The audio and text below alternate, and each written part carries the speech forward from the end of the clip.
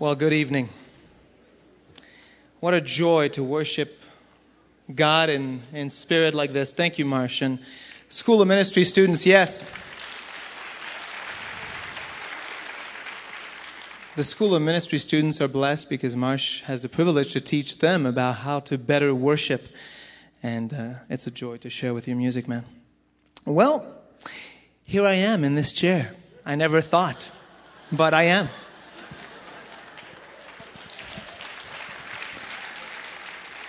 I do it because I have to, So, well, we decided to share something with you tonight that came to us just a few minutes after last week's end of message.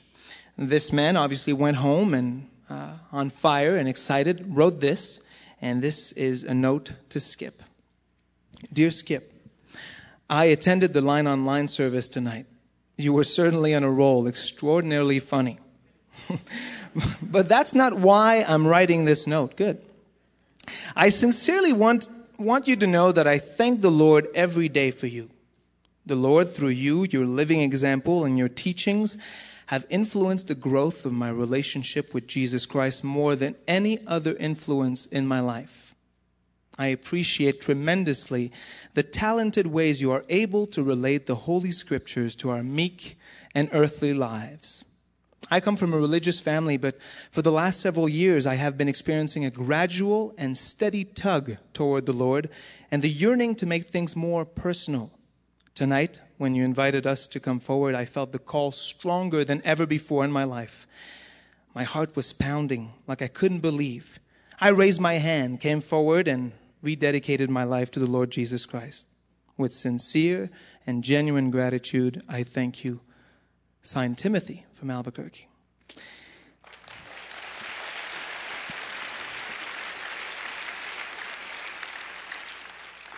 Well, I think for many of us, I know for myself, for the last 10 years, this tall fella has influenced me more than anybody else in my life. And I think that the way this person describes Skip as the talented person who's able to relate the Holy Scriptures to our meek and earthly lives, how accurate a description for Pastor Skip, who it's my privilege and my honor to welcome tonight. Skip, why don't you come and save me here?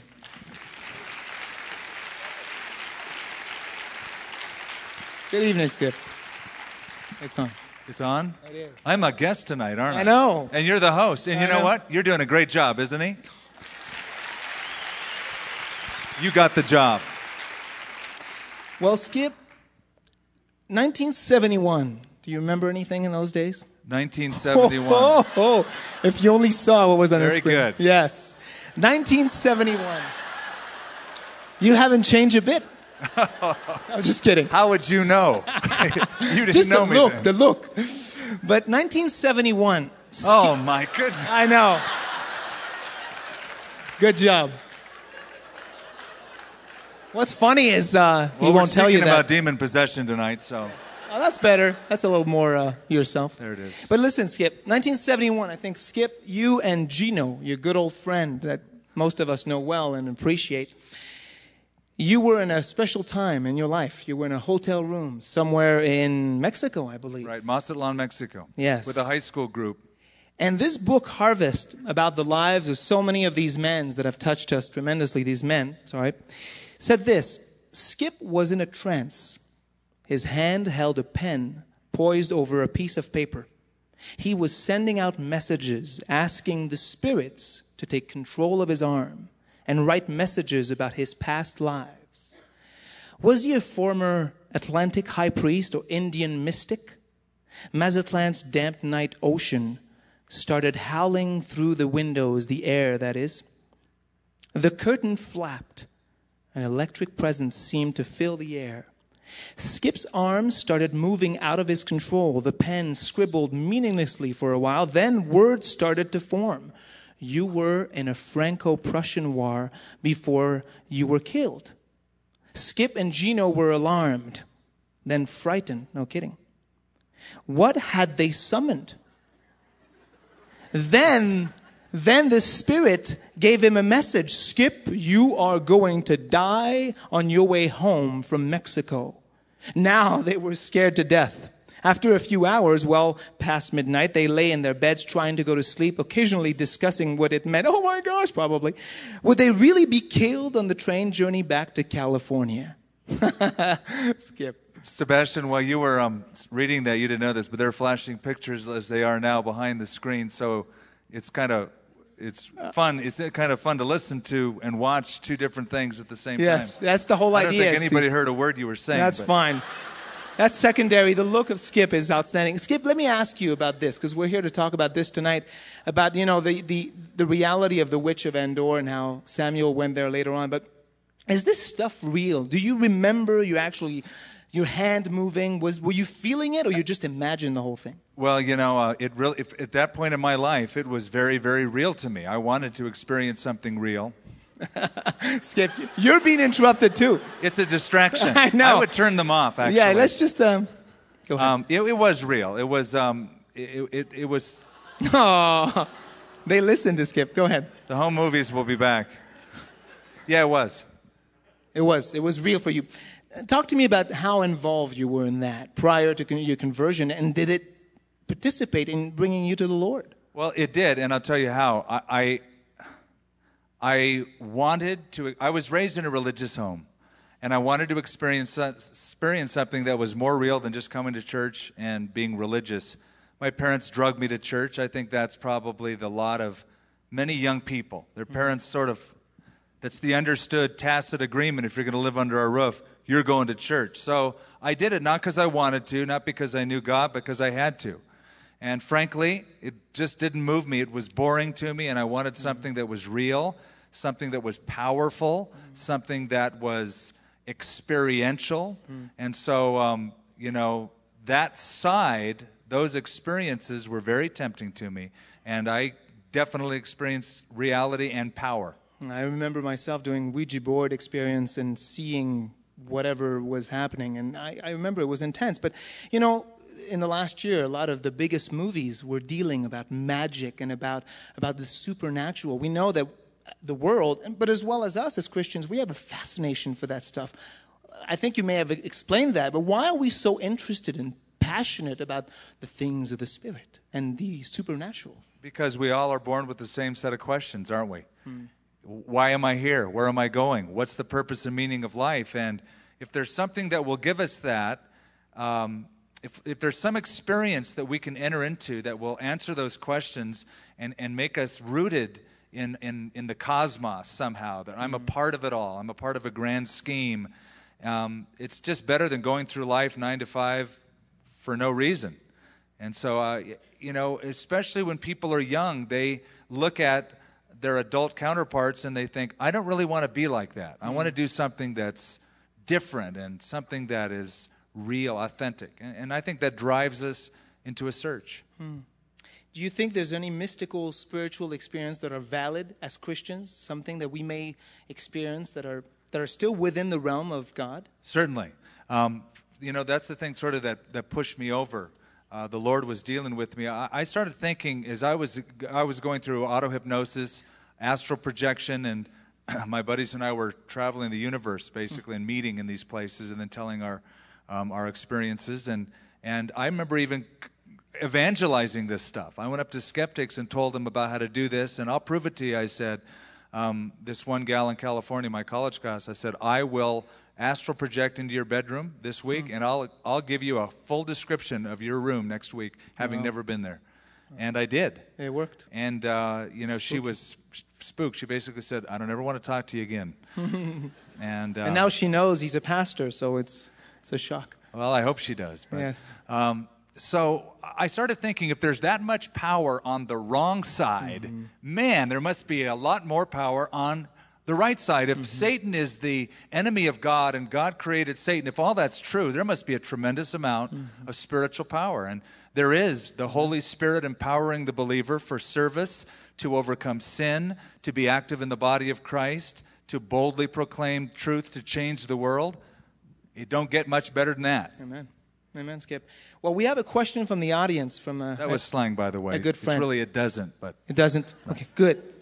Let's see what Steve has to ask us here. Steve is a good friend. Steve, stand up. Yes, in Luke chapter 11, verse 24 through 26, Jesus makes reference to an unclean spirit going out of a man, roaming in the wilderness, coming back, finding the house swept, clean, and decorated. Yes. Bringing 7 other spirits worse than himself, and the final state of that man being worse than its beginning. Who is Jesus making reference to here, believers or unbelievers? And is it possible for a Christian to be demon-possessed? That's a great question. He is definitely not referring to believers, and here's how we know.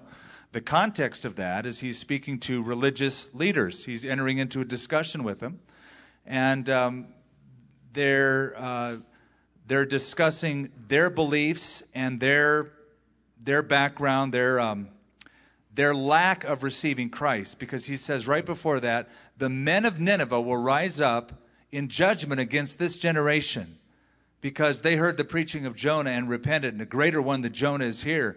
And right after that, he talked about the spirits entering the man and leaving and bringing 7 others with him. So he's speaking about any attempt of a moral person to change on his own through personal or moral reform without the regeneration of the Holy Spirit, which Jesus came to bring. So he was clearly demarcating between an authentic change, which we're going to talk about tonight, versus something that is not authentic and just is moral, spiritual reform. And thus, the answer to your next question is a resounding no. A Christian can never, under any circumstances, be demon-possessed. Tempted, yes. Oppressed, yes. Hassled, certainly.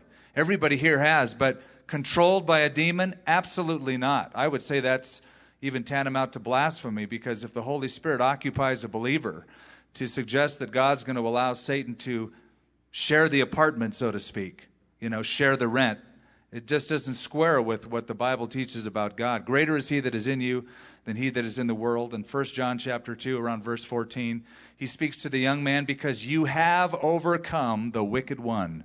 And any believer, which is somebody who has Christ living with him, has, by that fact, overcome the wicked one. Well, thank you, Steve. Well, won't we agree that Skip makes a great guest, but we prefer him as a host? Thank you, Skip. You did a great job, Sebastian. God bless you, man. God bless you.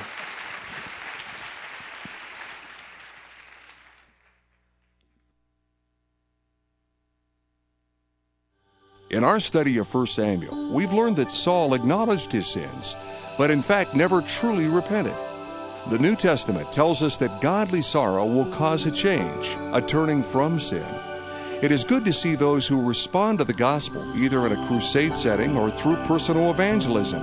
But it is important to remember that a purely emotional response is not complete unless it is matched by a firm conviction of sin and a dedication to wholeheartedly repent.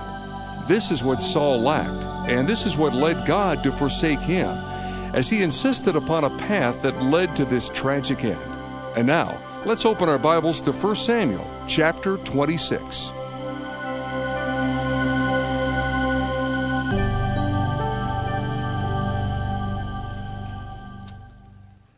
There's 3 groups that we want to welcome tonight. There's a group watching the internet, live feed on the internet. There's a group hearing this by radio feed around our area, and a group on national television that will see this. Would you just say hi to everybody who might be tuning in that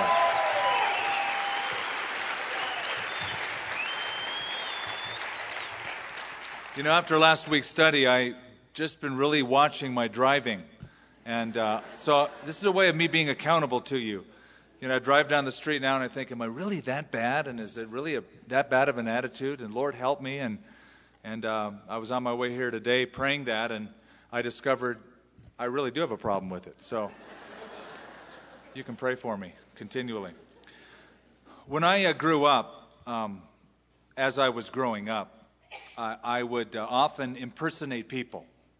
And it's just that when people speak, I'd watch the way they'd say things, and it would interest me, being from the West Coast, how different people had different accents, and I just loved different accents.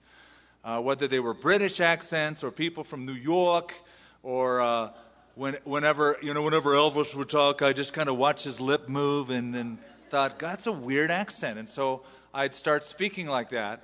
And whenever I travel to foreign countries, I try to mask my Americanisms, my English, obvious American accent with a whatever accent. And it sometimes went over well, and sometimes it was a flop.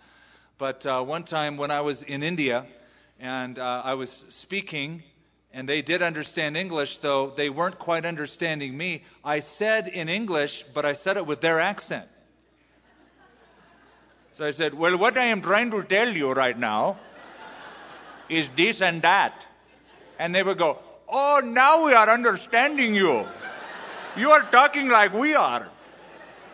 You know, I thought either they're going to hit me because I'm making fun of them, or they're going to get what I'm saying because I'm saying it like they would, and it worked. All of that to say that we're not called to imitate Mahatma Gandhi or the people from Britain or other places, but we are called in the Bible to imitate Christ. He is our role model. Paul said, be imitators of God as dear children. Now that doesn't mean when we say imitate Christ that we have to have a staff and long hair and say, verily, verily, I say unto thee, go hither and thither. You know, we don't know what Jesus looked like, do we?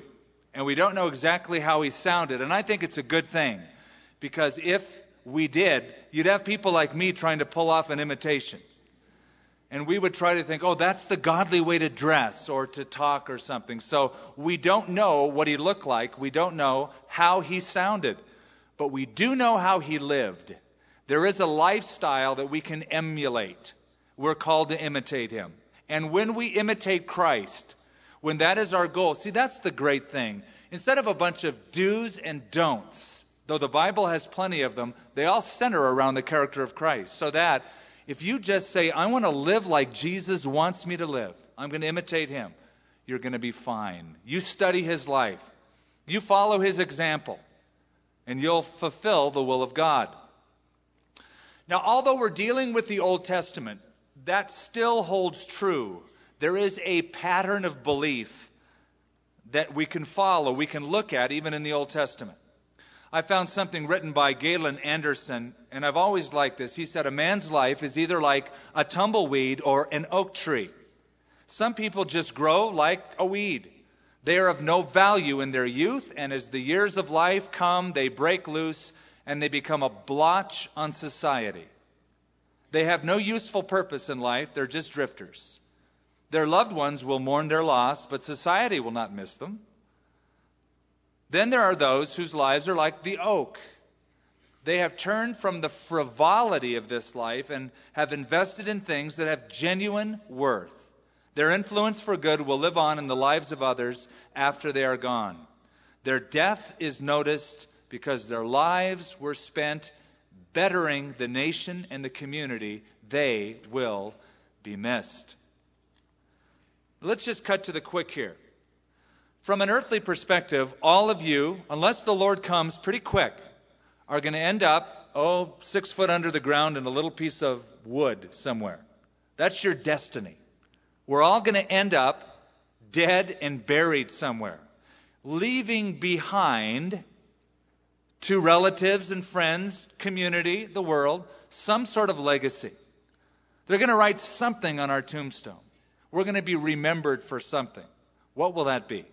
Are you going to be seen as a weed? Or are you going to be seen as influential, an oak tree? Saul, though he was the king, really ended up like a weed. Man, he just sort of sucked the life out of everything he was around and was a drifter, a blotch on the society he could have led and should have led. David, on the other hand, many shortcomings, many failures, became an influence to the nation of Israel. And still today, we talk about the city of David, the house of David, the son of David, Jesus Christ. In chapter 26, I'm going to sum it up quickly for this reason. It's a rerun, basically. It's a rerun of a few chapters back. It's sort of the same setting, the same idea, different geography. David is running from Saul. Saul is chasing David. David spares Saul's life. The only difference is in the couple chapters back, chapter 24, David was in a cave in En-Gedi. Saul came into him to use the restroom, so to speak, not knowing that several hundred men were in the restroom waiting for him. And David cut off a piece of Saul's robe. This time, David sneaks into the camp of Saul. Saul is sleeping with his men around in a circle protecting him. David sneaks in with his nephew Abishai. There Saul is sleeping on the ground. The spear is right there, poked in the ground, a jug of water next to his head. And instead of taking his life, they take the spear and the jug of water. Verse 7, so David and Abishai came to the people by night, and there was Saul lay sleeping within the camp with his spear stuck in the ground by his head, and Abner and all the people lay around him. And Abishai said to David, God has delivered your enemy into your hand this day. Now therefore, please, let me strike him at once with the spear right to the earth, and I will not have to strike him a second time. But David said to Abishai, do not destroy him, for who can stretch out his hand against the Lord's anointed and be guiltless? Have you ever had a second chance? Have you ever done something in life that you came so close to maybe ending your life, and after it's all over and the adrenaline is just starting to come down, you think, thank you, Lord, you must have a purpose for me? Have you ever had an experience like that? I have. One time I was in Reno, Nevada. Where's that cell phone? Kill it. Yeah. Well, anyway, I don't mean literally kill it, but disable it. How's that? Torture it a little while and then kill it. No, we were on a family vacation going toward Reno, Nevada one time, and a guy had fallen asleep on the opposite side of the road, and we were in a head-on collision. And the impact was about 120-mile-an-hour impact. He was going about 80. My father was going the speed limit. But this guy was drunk and had fallen asleep and came into our lane across a mountain pass. So it was a head-on collision. My mother was put in the hospital along with my father. They thought she was dead, and he came out of it with just a broken leg and a broken arm. My mom had massive abdominal and hip surgery. Again, they thought she was dead. I had a bloody nose, not even a broken nose, just a bloody nose out of this thing. The man in the other car was decapitated. He died instantly. And I saw this being 13 years of age. And I was alone in a hotel room in Reno, Nevada that night. And I talked to God a lot that night. But I felt like I had a second chance. I said, God has kept me alive for some reason. I need to find out what that reason is. Now, we all do, but for some reason, we wait till a dramatic occurrence before we figure that out and get a clue. It took that for me to kind of go on a little search after spiritual things. I had a guy come up to me several months ago. After being released from the hospital, his mom spoke to me a couple weeks before, and she said, my son was shot in the head tonight. I said, well, let's pray for him. He came 2 weeks later. Somebody shot him in the head. The bullet went around the dura mater. It didn't penetrate the brain itself, but it skirted the edge of the skull all the way around and came out and lodged itself on the other side so they could do surgery and get at the bullet. But imagine being shot in the head and then getting up 2 weeks later. And he had some questions. Who is God? Why am I here? And I told him very candidly, you know, you better discover what God's plan and purpose is for your life and not mess around with spiritual things. Because if you came that close this time, you can come a lot closer next time. Now, unfortunately, Saul, though he has a second chance, David spared his life once, spared his life again. You know, some people don't cop a clue. Some people don't learn. You look at him and you go, I just can't figure him out. He's like a dork spiritually. I look at that with Saul. You know, there's some people, oh, God, spare my life, I promise. And then the promises fade a week later. I'm fine now. There's a guy who was falling down a steep roof. He was a roofer. And as he was falling, he said, God, save my life. I'll serve you the rest of my life. I'll do anything. I'll even go into the ministry. And a nail caught him as he was coming down. And he said, never mind, Lord, a nail got me. That was the Lord, dork. So every day you have, use it as an opportunity. Saul didn't learn his lesson. He gets very sorrowful last time, goes back to his behavior, and we see that again here.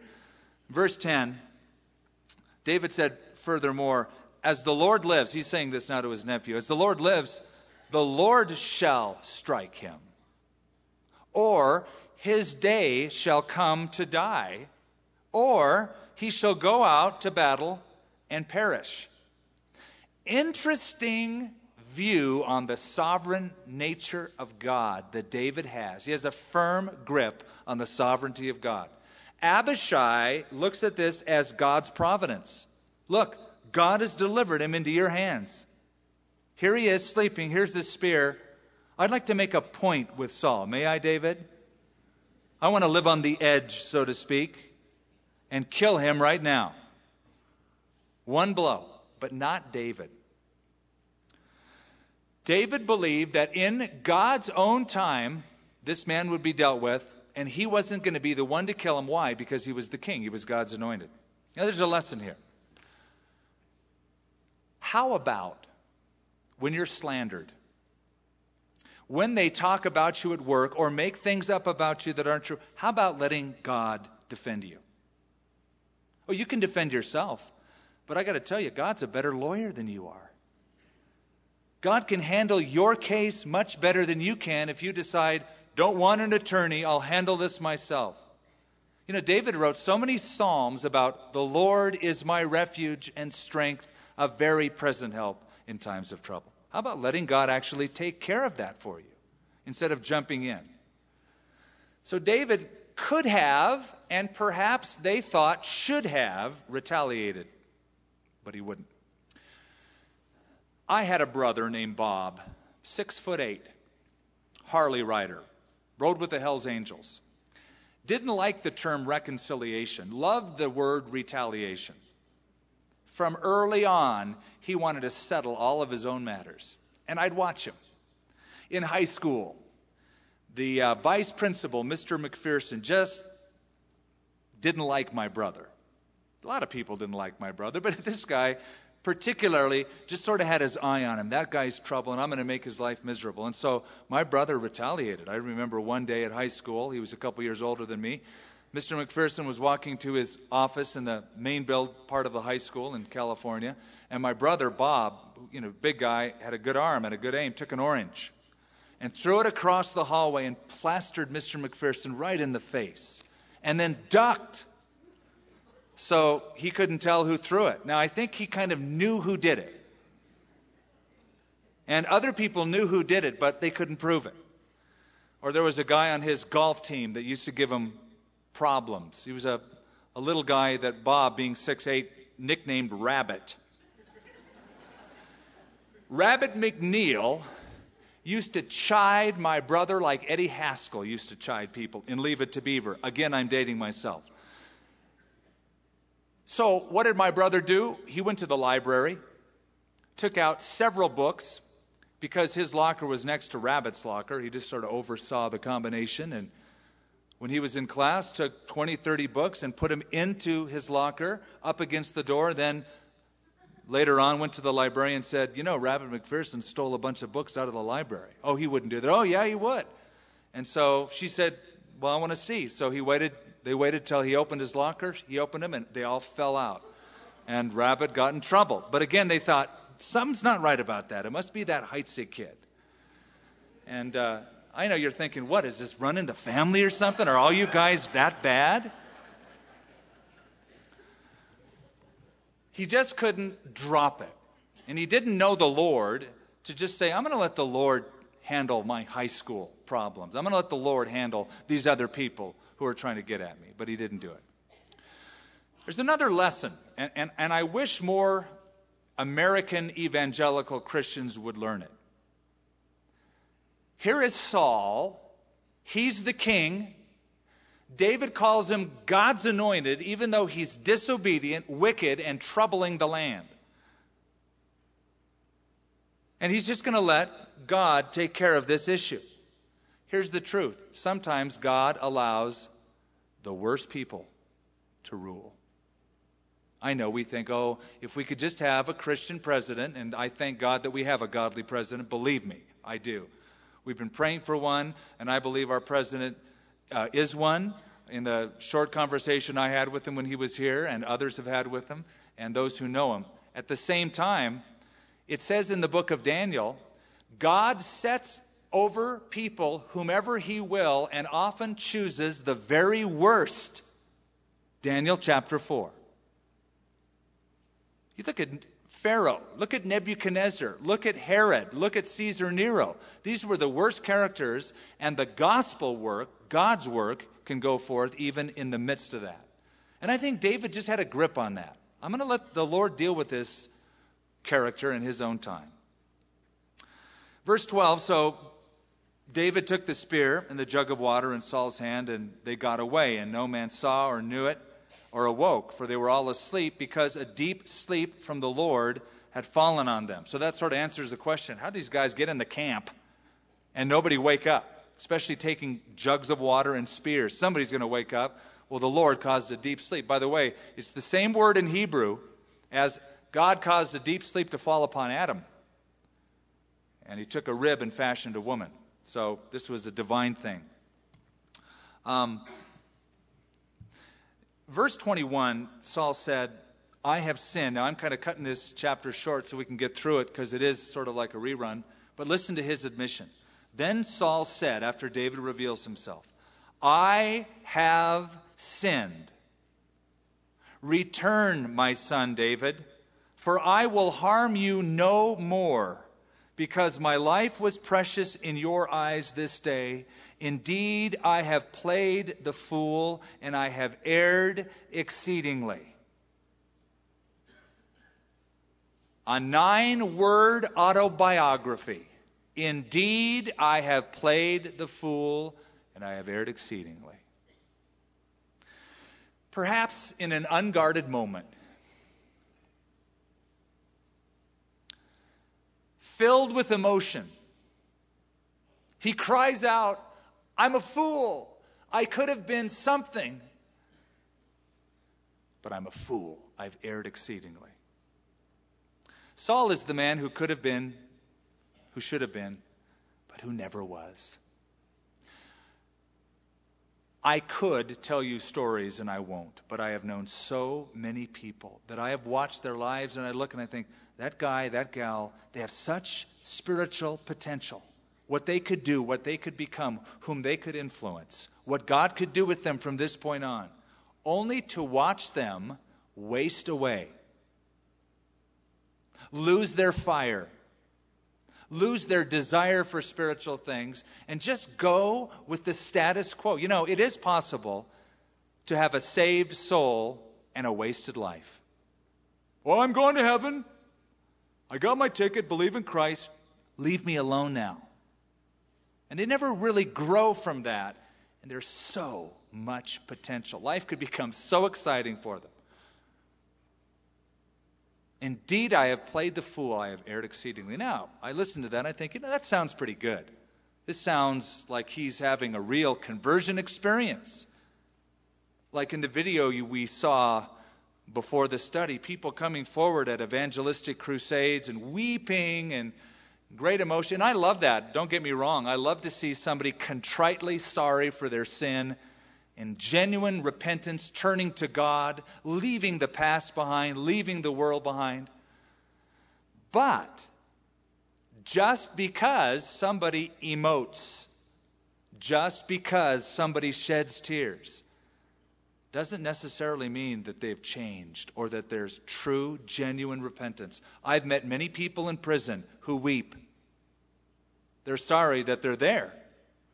They're sad that they got caught. But not everyone has a genuine sorrow for their sin, for what they've done. And I think Saul is in that category. Now, Paul wrote to the Corinthians. And he said, I wrote you guys a letter, and you probably thought I was hard on you, and I know I made you feel really bad, feel really sorrowful. And then he said, and I'm glad. Oh, thanks a lot, dude.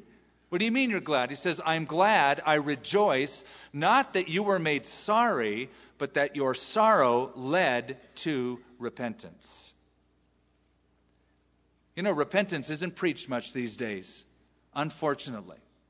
And that's required. You can't get to heaven without repentance. It means to turn from the past, turn from sin, and turn your life to God. The Greek word metanoia, a change of mind, a change of heart, a change of a way of life. You see, emotional grief without godly conviction will not be a lasting result. It won't produce lasting change. I think of Judas. Judas went out and he what? Wept bitterly, and then he hung himself. Oh, he was very, very emotional. But it wasn't repentance. Peter, on the other hand, went out and wept bitterly. But it was true repentance. He came back to the Lord, and he served the Lord the rest of his life. Jesus said, "Blessed are the poor in spirit. Theirs is the kingdom of heaven. Blessed are those who mourn. They shall be comforted." He didn't say, "Blessed are those who moan." He did not say, "Blessed are those who emote and shed many tears." It was a mourning over the impoverishedness of spirit, the poverty of spirit. I am poor before God. I see my sin. I am utterly abhorrent of it. I mourn over it. That's where the change takes place. Think of it. David himself experienced many kinds of sorrow. He had loneliness. He had emotional grief. He lost a child at birth. He had his son Absalom murdered. But nothing broke his heart like seeing his own sin. Psalm 51, "Against thee and thee only have I sinned and done this wickedness in thy sight. Cleanse me, purge me with hyssop. You desire truth in the inward parts." There was a depth that produced a change in David's life. My wife has a great testimony. When she came to Christ, she read the 4 spiritual laws and showed a little picture of man sitting on the throne of life and God and everything else revolving around man in the chair. And then it showed what salvation is, where you let Jesus sit on the throne of your life and everything about you revolves around him. You don't add Christ to the spoke of your wheels and have that revolve around you as the hub. So she saw that and she goes, "Okay." And so she didn't quite understand repentance, so she said, just looking at the picture, I got to let Jesus sit on the throne of my life, because the picture and the rest of the track says I'll get this, this, and that, and all these other things will fall into place. So Jesus, sit on the throne of my life. She had this little prayer, and she cried. And she went about her business, her life. No real change, no real repentance. She hadn't even heard the word before. So one day at church in California, afterwards was an altar call, come and receive Christ, like we often do here. She came forward, went into the room, and she said, I'm confused. I've done this before, I think. I've come forward, I've wept, I prayed this prayer, and I got real happy afterwards, but something is missing. The counselor was named Malcolm Wilde, who's a guy from England who pastors a church down in Merritt Island, Florida. And he listened intently to Lenya. And as she told him of asking Jesus into the heart, saying the prayer, shedding the tear, he said, "Have you repented of your sin?" And she said, "What?" Not because he had an accent, because she didn't understand what repentance meant. "Have you repented of your sin?" She goes, "What does that mean?" And he explained what repentance was. Godly sorrow that works change. She says, "I've never done that." He said, "Are you willing to forsake the sin, forsake the past, put it behind you, and unconditionally surrender to Christ right now?" And she thought a while, and I'm glad she did. Because a lot of people go, "Oh yeah," and they don't really mean it. That's why Jesus said the sower sowed some seed on different kinds of soil, and some of it fell away. It was choked up. That marked the day of change in her life. True, genuine repentance. Saul didn't have that. He was very emotional. He cried, "David, David." He did that a couple of times, And David was smart enough to know this guy is not going to last. Because in chapter 27, notice, David said in his heart, now I shall perish someday by the hand of Saul. That's right after what Saul just said. There's nothing better for me than I should speedily escape to the land of the Philistines, and Saul will despair of me to seek my life, seek me any more in any part of Israel. So I shall escape out of his hand. David arose and went over with the 600 men who were with him to Achish, the son of Maok, the king of Gath. Okay, David, you're going to Gath. Didn't you just do that? Don't I remember a couple chapters back, was it chapter 21, that you went over to Gath and you acted like a drooling madman until the king, Achish, said, who's this drooling idiot? Don't I have enough of these guys around? Get him out of here. So David fled. Why did he go back? Why did he go back to the camp of the enemy? I don't know. But let me ask you another question. Why do we go back so often to the same lame things we were delivered from? What is it about us that causes us to go right back to a pattern or a habit or a relationship? He's like, haven't we learned the lesson yet? You know, people will ask me that. I like to mountain bike.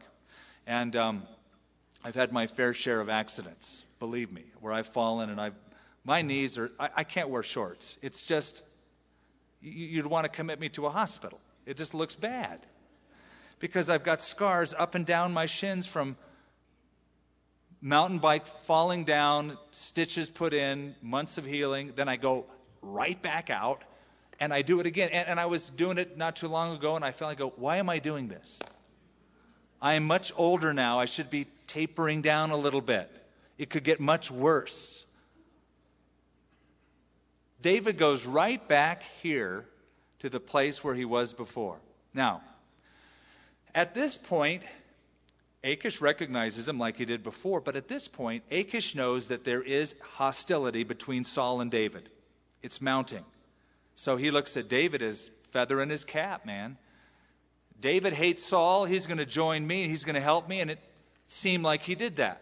He became a personal bodyguard to him. He served him for 16 months. And he gave David his own city. David said, I want my own place. So he gave him a city called Ziklag. He said, David, you can have Ziklag. You can hang out there. That'll be your headquarters. So from Ziklag, David attacked the tribes down south in the desert, the age-old enemies, the Amalekites, and started cleaning house. He spent 16 months doing that. These were the enemies of Israel. And there's a point to be made. David wasn't the king yet. David would be the king one day, but he's not just sitting around. He's actually doing the job of the king of Israel, getting rid of the little guy enemies, the Amalekites, the desert tribes who would raid later on and cause problems. So while he's waiting for something bigger in his life, he's being faithful to where he is right now. Have you ever heard the old saying, bloom where you're planted? You know, there's truth to that. Oh no, I'll wait, and someday, one day, I'll do something great for God. I doubt it unless you're going to do something for God now. Anything. Just get busy. Just get active. Use this time in waiting to serve the Lord. Bloom where you're planted. Saul should have done that. Saul didn't. Saul was so bent on killing David that he neglected fighting the Philistines, he neglected fighting the Amalekites, he neglected fighting the little desert tribes down south. And they're going to come back to haunt him, as we're going to see in chapter 28.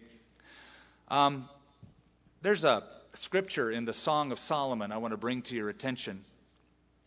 It's these two lovers are talking to each other about their relationship. It's precious. It's sublime, really. But there's a greater truth as they're talking about the relationship. They say, catch us the foxes, the little foxes that spoil the vines, for our vines have tender grapes. The truth is, Sometimes it's the little enemies, the little foxes that can come in and destroy the vineyard. We think it's the big enemy that's going to destroy the vineyard. It's the armies that are going to come in and trample us. It's the big animals and their stampede. No, it can just be the little foxes, the little insignificant things. Now, here's the truth, and listen carefully. Too many of us let little sins go by. After all, no big deal. Just a little infraction. Just a little transgression. But later on, those little things can mature and come to get us and overwhelm us if we don't catch it and nip it in the bud immediately. That's part of repentance. I hope, I pray that all of us, as we grow in Christ, that the Lord reveals to us attitudes, maybe things that we saw in the past weren't a big deal, but now they get big to us. I think that's a mark of maturity. You know, we first get saved and we think, I've got to repent. No more drugs. No more murders. No more bank robberies. Okay, that's very good. It is. I'm encouraging that. But it goes way beyond that. I hear people give their testimonies. I used to murder people. Yeah, I was in the Hells Angels. Yeah, and I did that. Okay. I hope you're growing more than that. I hope that later on you can say, the Lord showed me I have a bad attitude towards somebody. I have pride that wells up in my heart that I have to deal with. Those little foxes that can spoil the grapes. What are you doing to eradicate these little enemies, these little sins? Remember, Jesus talked about the seed that is sown upon soil where there are weeds.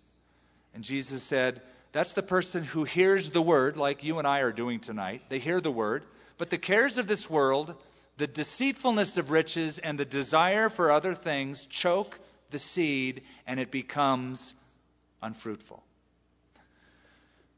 Are you protecting the gates of your life? The eye gate. What do you let yourself watch and be entertained by? The ear gate. What do you allow yourself to listen to and be entertained by? What things do you allow your mind to mull over and meditate on? You protecting those things? Because they can come and get you. It is sad to me when I see a Christian who's not growing. And I think of the words of John, who said, I have no greater joy than to hear that my children walk in the truth. I love seeing evangelism. I love seeing salvation. I do. I love it. But I love seeing people grow in the grace and knowledge of Jesus Christ. Rather than stagnate out. You know, I see some Christians, they've been a Christian over 5 years, and they want to show the other younger stock how to do it. Oh, they're a little emotional right now. Oh, don't worry. I'll disciple them. I'll stagnate them really soon. We'll tame them a little bit. They're a little wild right now. They want to change the world. Good. Encourage them to change the world. Oh, they're just so idealistic. Great. Fuel the idealism, if that's what you call it. Better to have on-fire idealists than dead religionists. So, grow. Don't stagnate. Chapter 28. This is the final showdown, folks. It really is. Philistines are encamped against Israel. It's bigger than Saul ever imagined could happen. And here's the clincher. David's on the wrong side. David's in the camp of the Philistines. Boy, is he in trouble. Because in verse 1, it happened in those days, the Philistines gathered their armies together for war to fight with Israel. And Achish said to David, you assuredly know that you will go out with me to battle, you and your men. Uh-oh. They're attacking Israel. David will be the next king of Israel. He knows that. Now he's called to fight against his own. David said to Achish, listen to this, surely you know what your servant can do. And Achish said to David, therefore I will make you one of my chief guardians forever. See, if David refuses to help this guy, he's going to betray his loyalty to Israel. If, on the other hand, he fights for Israel, he's going to fight for the very people God places him as king over. So he's in a real jam. Maybe he shouldn't have gone to Gath. Now God is going to cover him and take care of him. But he steps up to the plate and says, okay, I'll fight. Now Samuel had died, and all of Israel had lamented for him and buried him in Ramah in his own city. And Saul had put the mediums and the spiritists out of the land. Then the Philistines gathered together and came and encamped at Shunem. So Saul gathered all of Israel together, and they encamped at Gilboa. Now, I know that might not mean much to you, but let me just tell you what's going on. The Philistines up to this point were way down south. And if you're a Bible guy or a Bible gal and you know your geography, or if you've ever been with us to Israel, you know that Mount Gilboa is way up north. It's just south of the Sea of Galilee. So the Philistines have really penetrated into Israel, into the center core, up into the north. They have become a formidable foe, dividing the land in half. It's something Saul had never witnessed in his life. It says that Saul had put out the mediums and the spiritists out of the land. Deuteronomy 18, you're probably familiar with it, and several other passages. God condemns conjuring up spirits, condemns mediums. You shall not consult the dead. You shall not allow spiritists in your land. And so Saul puts them out of Israel. It's all a facade. Because he's going to call on one. Verse 5, when Saul saw the army of the Philistine, he was afraid, and his heart trembled greatly. And when Saul inquired of the Lord did not answer him, either by dream, like he had done with Joseph, or by Urim, like God had to the high priests, or by the prophets. And so Saul said to his servants, find me a woman who is a medium, that I may go to her and inquire of her. And his servants said to him, in fact, there is a woman who is a medium at Endor.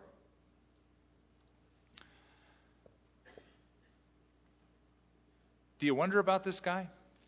Here is Saul. The Bible says at the beginning of this book, the Spirit of God was with him.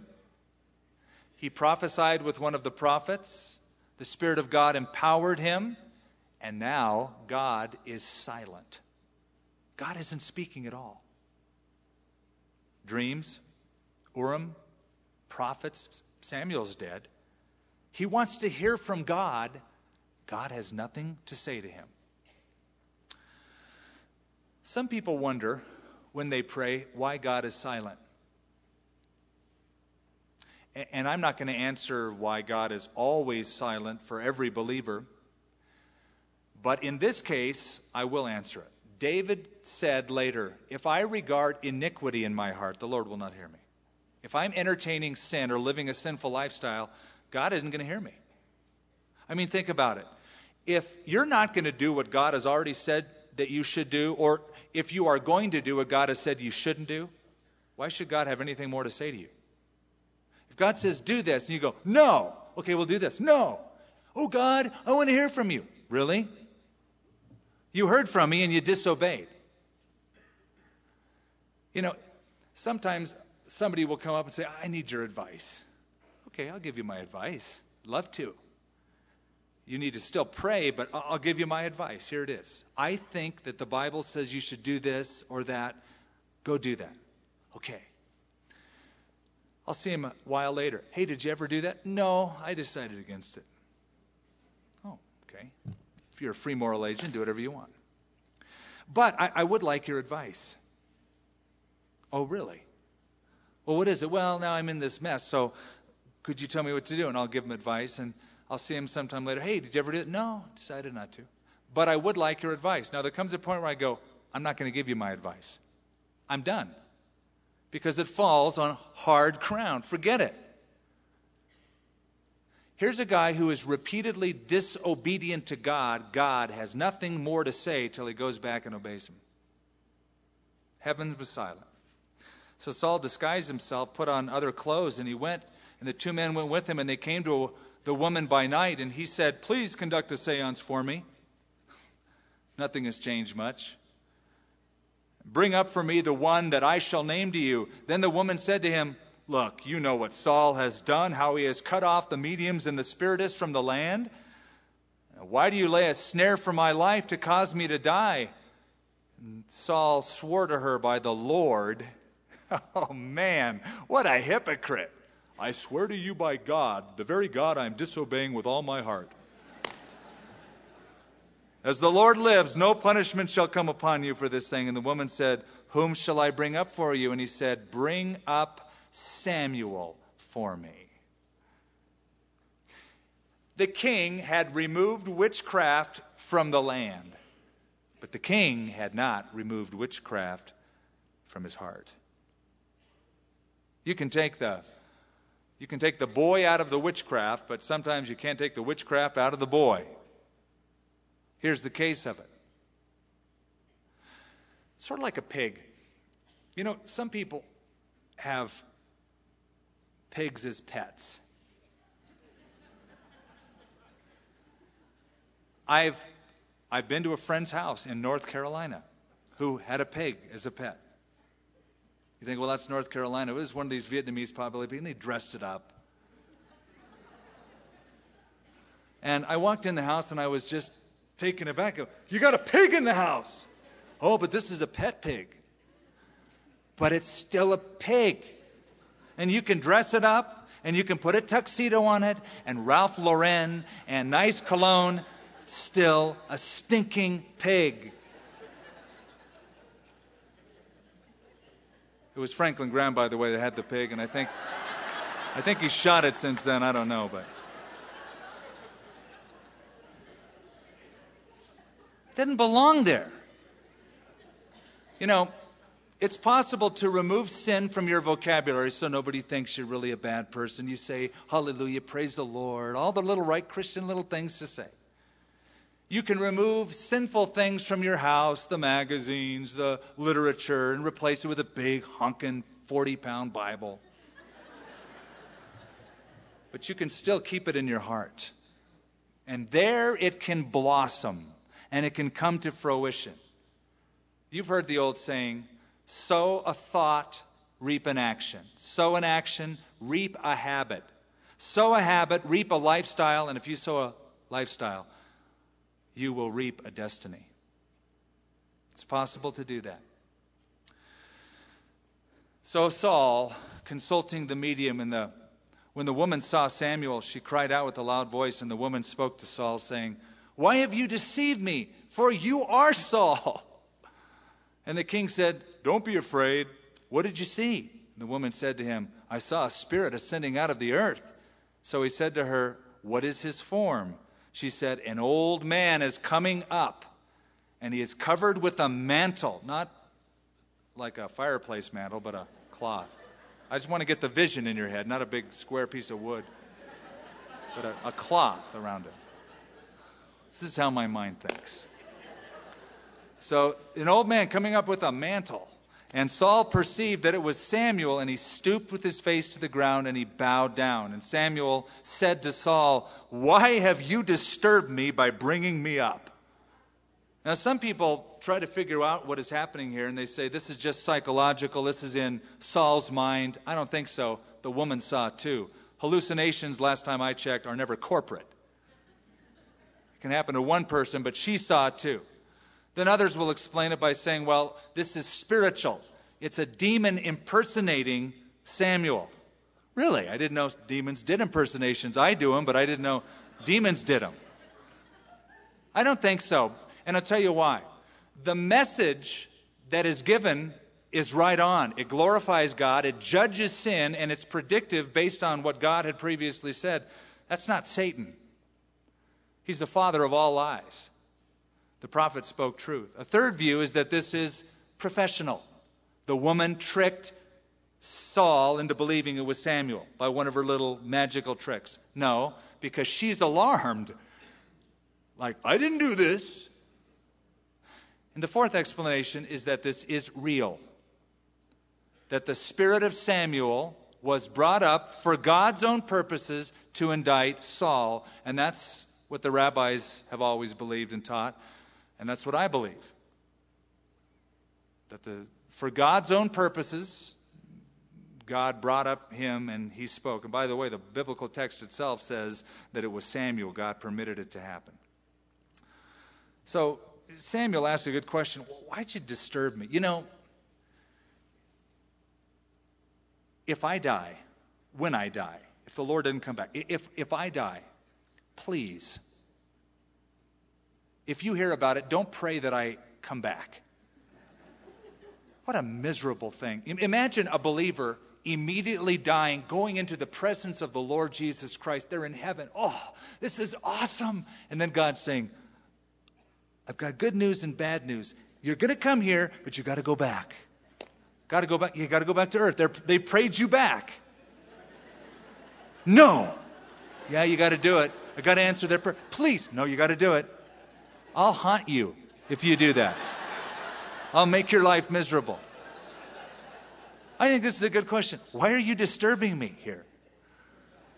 Saul answered, I'm deeply distressed, for the Philistines made war against me, and God has departed from me and doesn't answer me anymore, neither by prophets nor by dreams. Therefore I've called you that you may reveal what I should do. Samuel said, so why do you ask me, seeing the Lord has departed from you and has become your enemy? And the Lord has done for himself as he spoke by me, for the Lord has torn the kingdom out of your hand and given it to your neighbor David.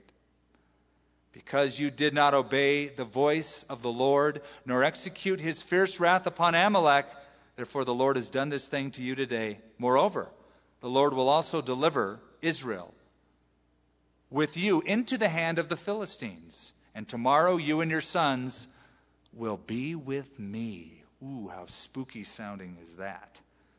The Lord will also deliver the army of Israel into the hand of the Philistines. Immediately Saul fell full length on the ground, was dreadfully afraid because of the words of Samuel, and there was no strength in him, for he had eaten no food all day or night. So the rest of the story is the woman sees his distress and says, let's eat. That's what she says. I'm going to cook you. Oh, I can't eat. No, you got to eat, man. So she cooks him a meal and he eats and he goes off. But look at the end of verse 25. Then they rose and went away that night. Now, I bring that up because if you remember, the day Saul was anointed, it says the dawn of the day was breaking. That's how Saul began, in the bright light of a new promising day. And now we see him going off after consulting at night under the cover of darkness, goes out that night. It was night. It was dark in his life. I see him going away in the distance. I see his shadow evaporating into the darkness. And I look at that man and I say, you know what? A good start doesn't guarantee a good finish. Look at him. Look what he has become. Now, Samuel never really answered Saul's question. The question is, what should I do? What's the answer? He's saying, in essence, nothing can be done, Saul. Nothing can be done. You have sealed your fate. You have disobeyed God. Your life is going to end. It's over. There's judgment. Your fate is sealed. That's desperate, man. Here's the good news. Your fate is not sealed. You are still alive and you are a free moral agent, and the grace of God through the Lord Jesus Christ is still open to all of us and many of us who have not turned our lives to him. He's going, here, I have something to give you. It's called forgiveness, everlasting life. And that's a choice. Jesus said all manner of sin will be forgiven someone except the blasphemy of the Holy Spirit. It will never be forgiven in this life or in the life to come. And that's the sin of rejecting Christ and dying, rejecting the witness of the Holy Spirit that you need a Savior. So your fate is not sealed until you do die. Somebody gave me a funny little quip that was a recipe for making rabbit stew. And the first instruction given is first get a rabbit. Well, that's pretty good. That makes sense. First thing to do if you want to make rabbit stew, get a rabbit. The first thing to do if you want to go to heaven, if you want eternal life, is to have a spiritual focus. Deem it important. Give God some space in your life, some room in your life. Why does it take 9/11 or the Gulf War before some people get serious about spiritual things? Oh, I got to come to church. I got to pray. You know, you're a step away from death. That's what David said. Step between me and death. What are you living for tonight? Here's a man we saw promising. Here's the end of his life. Next time we get together, we'll see him die with his son Jonathan. Your fate is open to you. You can write your own history. You can write the last chapter tonight. The last chapter can be saved and in heaven. So think again. You and I are all heading for some piece of real estate somewhere on the earth 6 feet under this ground. All of us. What will you go to? What will be your legacy? What will your footprints reveal? And Heavenly Father, as we close tonight, and again we are grateful that you have given us the record of contrast between a man after your own heart and a man after his own heart. A man who was selfish and thought only of his reputation versus a man who really made himself of no reputation.